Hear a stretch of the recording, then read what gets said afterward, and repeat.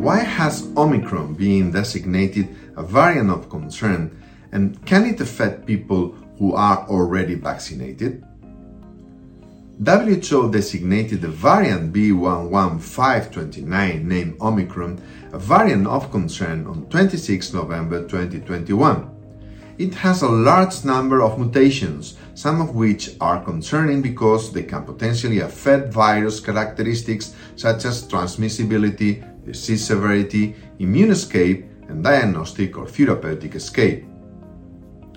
Omicron has been shown to be more transmissible and less severe compared to Delta variant, especially in those vaccinated. However, it should not be categorized as mild.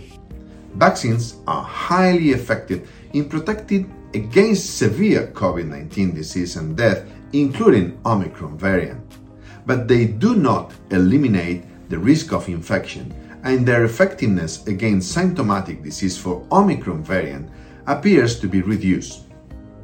As a result, more vaccinated people are likely to develop breakthrough disease due to Omicron.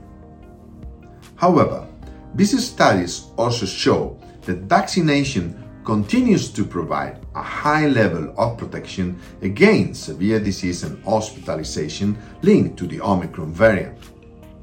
Vaccines will continue to be the most important first line of defense against this disease, and they are especially important for people who are most at risk, including older adults, health workers, and people with underlying health conditions.